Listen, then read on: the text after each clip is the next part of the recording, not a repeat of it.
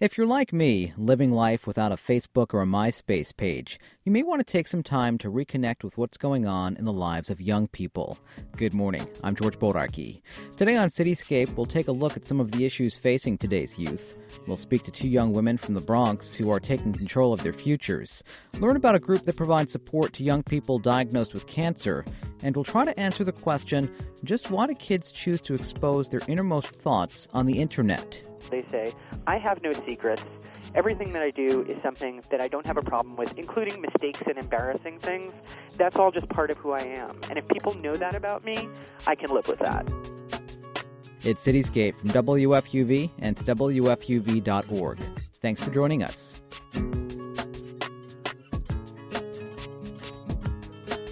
The teen years can be challenging. There are issues with peer pressure, breakups, schoolwork. You can say it's all a part of growing up, but when you're 16 and find out you're pregnant, you're forced to grow up a whole lot faster. In New York City, teen pregnancy rates are higher in the Bronx than any other borough. 19-year-old Jadine Ortega lives in the South Bronx. She's quite aware of the struggles teen moms face. Not only does she have a 2-year-old, but she works with a group that helps young mothers out. It's called Sisters on the Rise. When I went to visit Jadine at her mom's apartment, her son was sleeping, giving us time to talk. My name is Jadine Ortega. I'm 19 years old. I live in the Bronx, and I have a 2-year-old son. So you were 17 when you had your child? Yes, I was 17 when I had him. Was that a big shock to you when you found out you were pregnant at 17? It was a very big shock. I found out I was pregnant when I was 16, actually, and I could not have been more scared in my life. I wasn't living at home. Someone else had guardianship of me. So I felt like a really big disappointment to the person that had, given me a chance and taken me in. And I was even more scared to tell my mother because I wasn't even living with her, and I knew that it would really break her heart. How did your friends react? How did other people in your community react to the fact that you were pregnant and you were 16?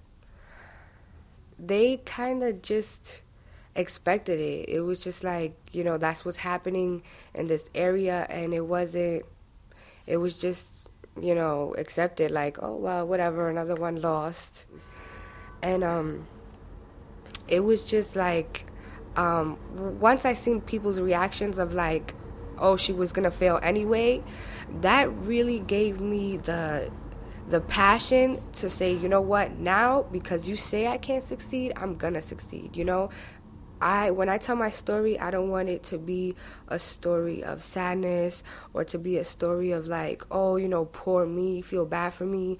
When I tell my story, I try to tell it a story of strength to give hope for other girls that are, struggling teen mothers. Because in the end, I graduated from high school and I graduated with honors. And, when people hear my story, I want them to look at me as wow, like that's a strong woman. She overcame a lot and she's still working to get where she wants to be, and she's not letting anything hold her back. When you were 16 and you got pregnant, you said you weren't looking ahead too far in the future. But it sounds like now you are. You're looking toward that future. I'm definitely looking towards the future now, and I am working hard to, try to have something stable for my son. And I guess having my son really made me grow up, because I'm not saying that I'm not still young, because I know I'm still young, but at that time I was so rebellious and I hated everybody and I didn't want to do anything good, and I just wanted to be left alone to like be a rebel and just go off and do whatever I wanted. But having my son made me wake up and say, you know what, you're not the only person in the world, and now this person needs you to love them, and you have to be stable enough and you have to be happy to give this child, something happy in their life. And he really made me have passion again, to make me feel alive, to make me want to do something, to make me want to be proud of myself so that he will be proud of me, Did mothering come easy to you when you first had your son? Did it feel comfortable? I'm going to be honest, it was really hard, and I found myself lost a lot of times.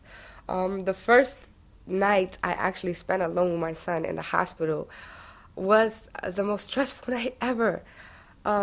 He woke up and he was crying. And I didn't know what to do. I tried feeding him and he didn't want to eat. I changed his pamper and he wouldn't stop crying. And I cried too because I didn't know what to do, you know? And I remember getting on the phone from the hospital and calling my mother. And I remember crying like, I don't know why he keeps crying. The baby's crying. I don't know what to do. I don't know. I try everything, in tears. And I remember my mother telling me, well, did you try burping him? And I'm like, no.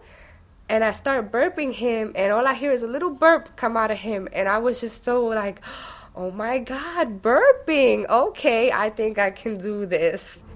Where did you find your support? You know, it's not easy for anyone at any age raising a child. Where did you find your support? How were you able to go back to school? I found my support from the Young Women at Sisters on the Rise. I found my support from my mother, who I hadn't been staying with. I found support from all the women in my life that I had pushed away. In time of need, the women that I pushed away the most were there for me. And I cannot stress this more to any young girls. No matter how much you say, oh, I don't like to hang out with girls because, you know, we have problems, girls talk about each other. In the end, you need strong women in your life, because that's the only thing that I think really saved me, because I was in such a bad relationship. And when the Women at Sisters on the Rise found out, like, the abusive relationship that I was in, all the women got together and we had a meeting. I remember we had a meeting and they were like, listen, you had to leave him. Blah, blah, blah. And I was very against it. No, I'm not going to leave him. He only slapped me one time, you know, trying to cover up for him. And that same day, they came with my mother, and that was it. They took me from their, you know, his house, and they took all my stuff and was like, leave her alone, don't call her. And at the time, I think I hated everybody so much. I hated all the girls, and I hated my mother for taking me away from him, and I love him. But a couple days after leaving him, I woke up happy. You became smarter and you became stronger. I do believe I became smarter and stronger, and that is only because of those women supporting me. Tell me about the kinds of work that you have done with other teen moms in the Bronx. Well, we were and we still currently are working on a child care reform that they're making a new law. Well, they have passed a law, actually, that in order to get child care, you have to have the other parent, the absent parent, where it's the mother or the father, you have to have them on child support, or you are not eligible to get low-income child care. It's making everything really hard for young women to get child care. Right now, I'm not working because I don't have child care, you know? And even the free child care slots that are available in this community are all filled up, and there's a really long waiting list. There's not a lot of resources, you know, for us to really do something with ourselves. I have to stay home with my son because if I don't stay home with him, nobody's going to stay with him. So really, you have a personal safety net. You have the support of your family, but unfortunately, it sounds like you don't have the social safety net. You don't have the assistance that you need to move on with your life, to get a job, to support yourself. I don't have that assistance, and it gets really frustrating, and sometimes it really pulls you down, and it discourages you from, you know, accomplishing your goals and doing certain things. You know, like last semester I went to college, you know. That was my first semester in school, and this semester I'm not in school, and it really hurts me because I want to be in school, you know. I did really well my first semester of college, and I put all my blood and sweat into it. And, you know, for me to see the grades that I got last semester and to now be sitting home, it's really sad for me because I know what I'm capable of. Right now you're staying with your mom. Now I'm staying with my mom. In a couple months, I don't know where I could be, you know. It's hard. Living quarters are cramped. I'm sharing, you know, a room with another person and my son, and it's, you know, it's difficult that I don't have the resources, you know, that I need. Here in New York City, you can go to what's called a P school when you're a pregnant teen. You can go to a high school for pregnant girls. Do you think that those high schools, though, don't go far enough to give the pregnant teen a good education? You know, there's a school around this area. It's Martha Nielsen P School. And it is not so much as a school as it is a program. It's a 9-month program that you can go to while you're pregnant. It doesn't have a reading teacher, math teachers. There was so many problems. The lunches they fed the girls weren't good. They really didn't work on education in P schools. It was just kind of like all the pregnant girls get together and they're just, let me see your sonogram, and that's cute, that you're sharing, with other pregnant girls, because you need that. You need women in your life, and that's nice that you're bonding with other women that are going through the same thing as you, but the school was not really teaching them, When you look back at your life now, and again, you are only 19 years old, what would you say has been your proudest moment? I would say my proudest moment is when I graduated. I worked really, really hard my whole pregnancy. I just didn't talk to anybody, and I was like, nope, sorry, can't talk to you, I have to do my work. And when I graduated, I was valedictorian. And I remember them calling me and telling me, like, oh, Jadine, I just wanted you to know, it was a unanimous vote. You are valedictorian. The school chose you to, be valedictorian. And I remember saying, what's that? And they're like, oh, that's good. Are you sure that it's me? Who voted? You sure everyone voted? And they were like, yes, we're sure. And I just wouldn't believe it at first. I'm like, for real? Maybe you're calling the wrong person. And I told my story. And when I told my story, I said, this story is not for anyone to feel bad. It's for the young women in the audience right now that are hearing this. Know that you could be here too. And I just felt so much love. All the girls were screaming for me. And it was like, I was just so proud. It was really nice to just be able to accept my diploma with my son in my arms and just, rep for the young moms, doing our thing. So that was the greatest moment for me.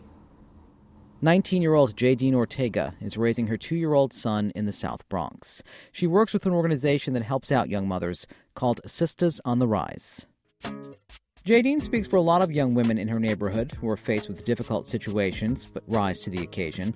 One program that looks to help young people from the Bronx secure a better future is the Cristo Rey High School. We spoke to Cristo Rey student and up-and-coming entrepreneur Kimberly Jimenez. She works 2 days a week at the National Council on Economic Education in Midtown Manhattan. My name is Kimberly, and I am from the Bronx. I applied to Cristo Rey's my freshman year, and I got accepted. It was a small high school, and they have work study program, and they make you go through a business boot camp where they teach you how the school's gonna be, and then they put you in a job, and they do different stuff like filing. They go to work like a normal grown up. My name's Carrie McIndoe, and I'm the senior director for the Youth Entrepreneurship Program for the National Council on Economic Education. Kimberly has been working with me for the past semester. She's here for a whole school year on a work-study program, and she's been really instrumental in helping come up with some of the research and the data that we need to help me get the whole office organized, doing basic things from filing all the way to helping me with a competitive analysis. And she helped us develop a nationwide contest for entrepreneurs. What I have to do, I have to put it in Word and put their name and describe, what did they invent or created. Like, for example, Bill Gates, he's from Washington, and I have to write what he created. When I met her and interviewed her and found out what her interests were, I realized that there's a lot of interest that she might have as a young woman in high school, but she also was very pleasant. She had a good demeanor. She was well-trained in basic office skills, and the initial things that we knew she could help us do with basic filing, some of the reporting things were really, really helpful In addition, now that she's been here, what I've found out is that she's helping do a competitive analysis and she's helping do more in-depth research, and her opinion really matters because she is the exact age range for the students that we are trying to reach out to. On Mondays you go to school and you got like 2 hours worth of homework, plus you have to study for tests the next day, and then you go to work, and then Thursday, like leaving in office 5:15, getting home like around 6, and then going to school and finishing like homework again. It's a big responsibility. The approach with working with Kimberly in the office is, even though she is a student and even though she is young, she's treated like anybody else. She is an employee of the firm, of the organization. She is expected to be here on time. She's expected to adhere to the 1-hour lunch. She's expected to report in to me. If she's working on a project and she isn't quite sure or has questions, she's expected to come and ask me, so we have a work relationship. Yeah, they're really helpful. My supervisor is excellent. If I need help, they're there. They treat me like a grown-up. They don't treat me like a little kid. Yeah, I do want to go to college. I do want to go to college and I want to finish. I would like to open my business in the future. Yeah, like the same thing, like to help teachers, to help kids, how to use their money wisely. Kimberly Jimenez is a sophomore at Cristo Rey High School in the Bronx. She works part-time at the National Council on Economic Education as part of their corporate work-study program.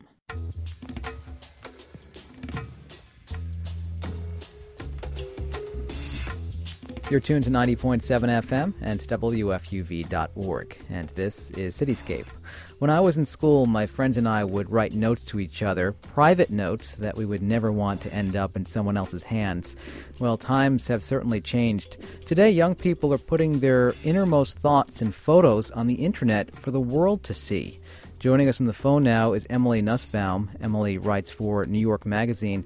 She's with us to talk about a recent article she wrote about how teens are using the internet to express what they feel, think, and do on a regular basis. Emily, thanks for taking the time. Thank you.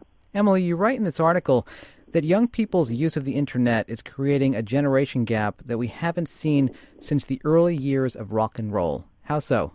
To old people, rock music and the whole culture that surrounded it seemed disgusting and wild, and the basic question is, why would anyone act like that? And I think that particular gap has pretty much dissolved. I mean, a lot of people share notions, but music is no longer a big divisive factor, and neither is cultural stuff surrounding it. But it's been replaced in a lot of senses by the way that young people use online culture, technology, the internet, blogs, everything from YouTube to Flickr to Facebook. Right now, people who are under, and like you can put it at different ages, but I would say under 26 or 25 have grown up using online stuff, and so what they've grown up with is a very different sense of what categories of private and public mean.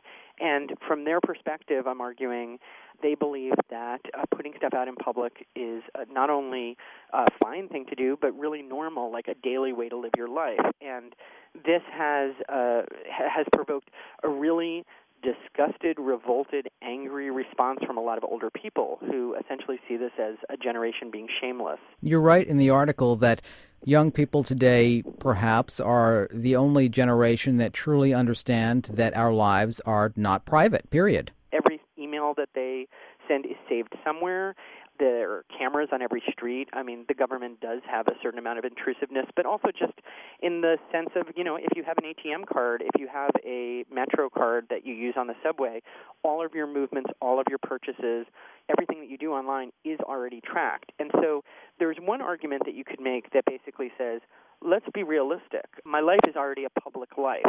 The best possible response to that is not to try to fight it, which is a dead end, but to actually participate in it, see the upside of it, and actually, shape my own public image rather than, for instance, fight Google and try to get anything about me off the net. That's a whole other perspective here, the fact that once you put something online, it is very difficult to take that back. Do you get a sense that folks just aren't concerned that they're opening themselves up like that potentially employers can see what they're doing online, see a unflattering photograph, or read a controversial blog that they've written that could potentially hurt them down the line? They've come up with a new way of thinking about that, which is essentially to say, so what?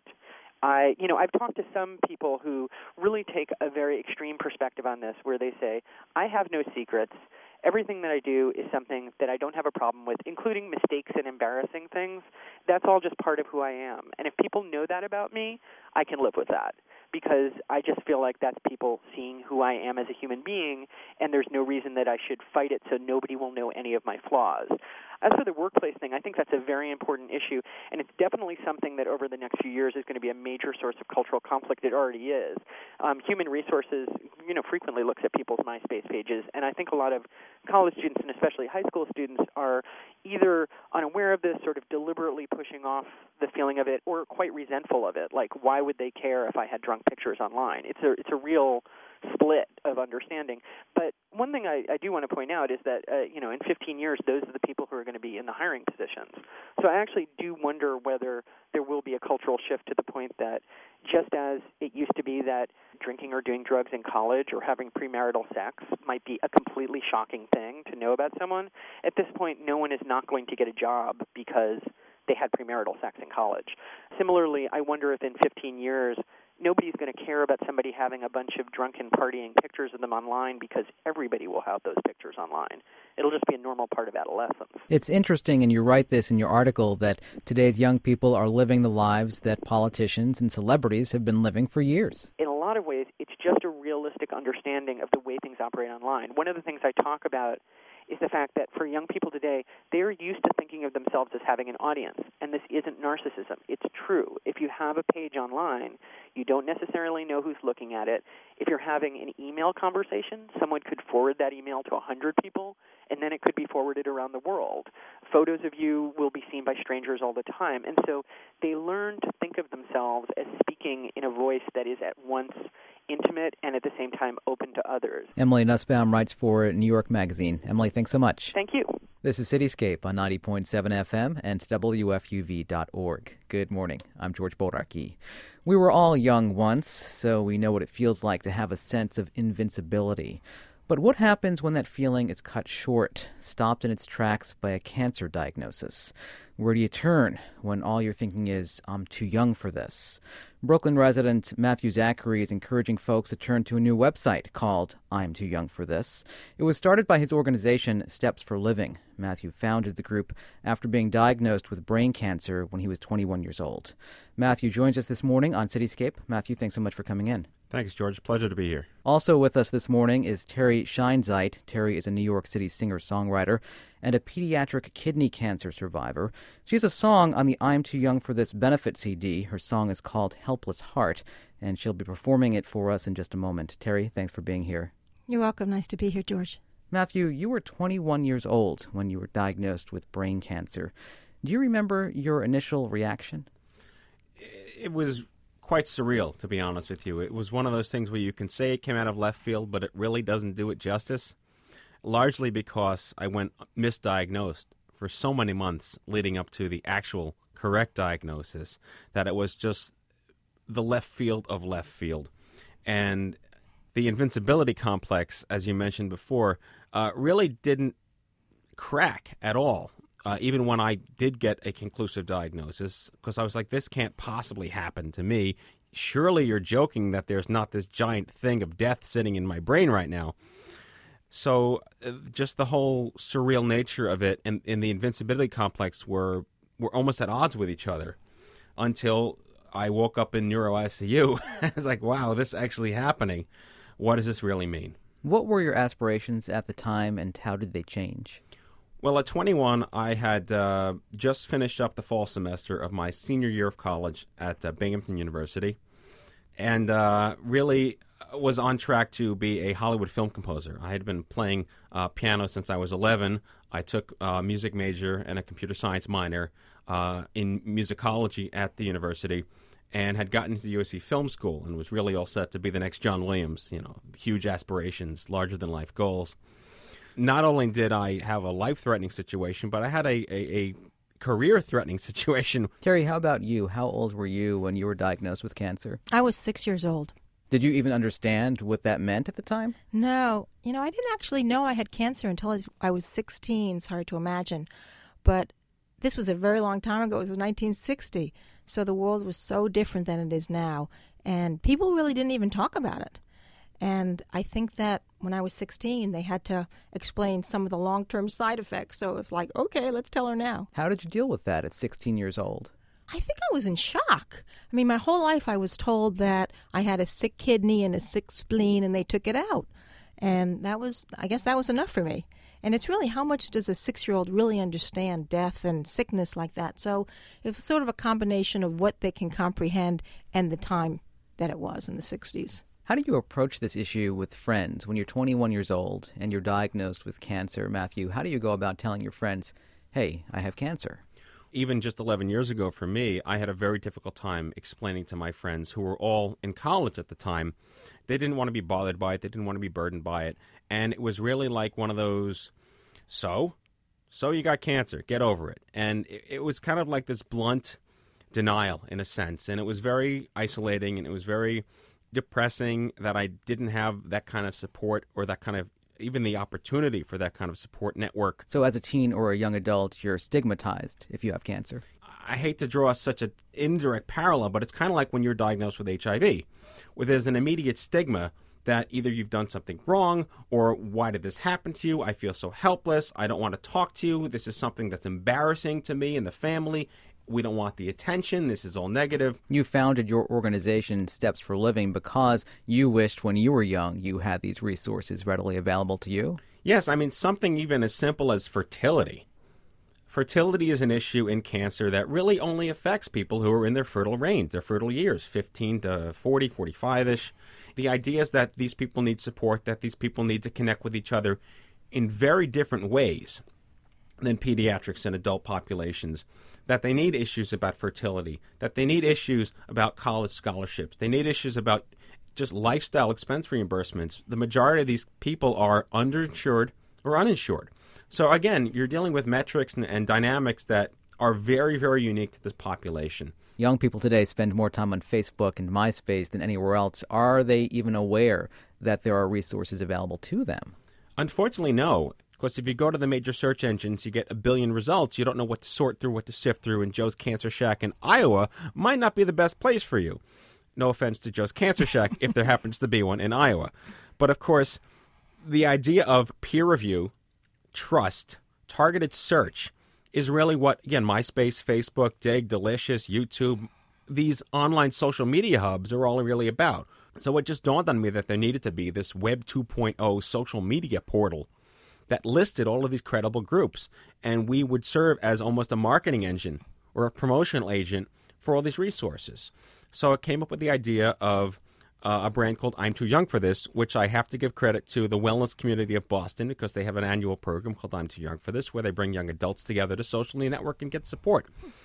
And it took off. I'mTooYoungForThis.org is the campaign of Steps for Living, which is an organization I founded to increase the quality of life of young adults with cancer by connecting them to credible resources. Terry, you perform on the I'm Too Young for This CD, the benefit right. CD. How did you first learn about this? Well, Matthew and I actually did a concert together, and so that's how I knew Matthew, and I've always supported his efforts in putting this together. He's been really working hard for a long time to make this happen. It's finally taken off. I'm happy. The song on the CD is called Helpless Heart, and Yes. you're going to perform it for us. Yes, I am.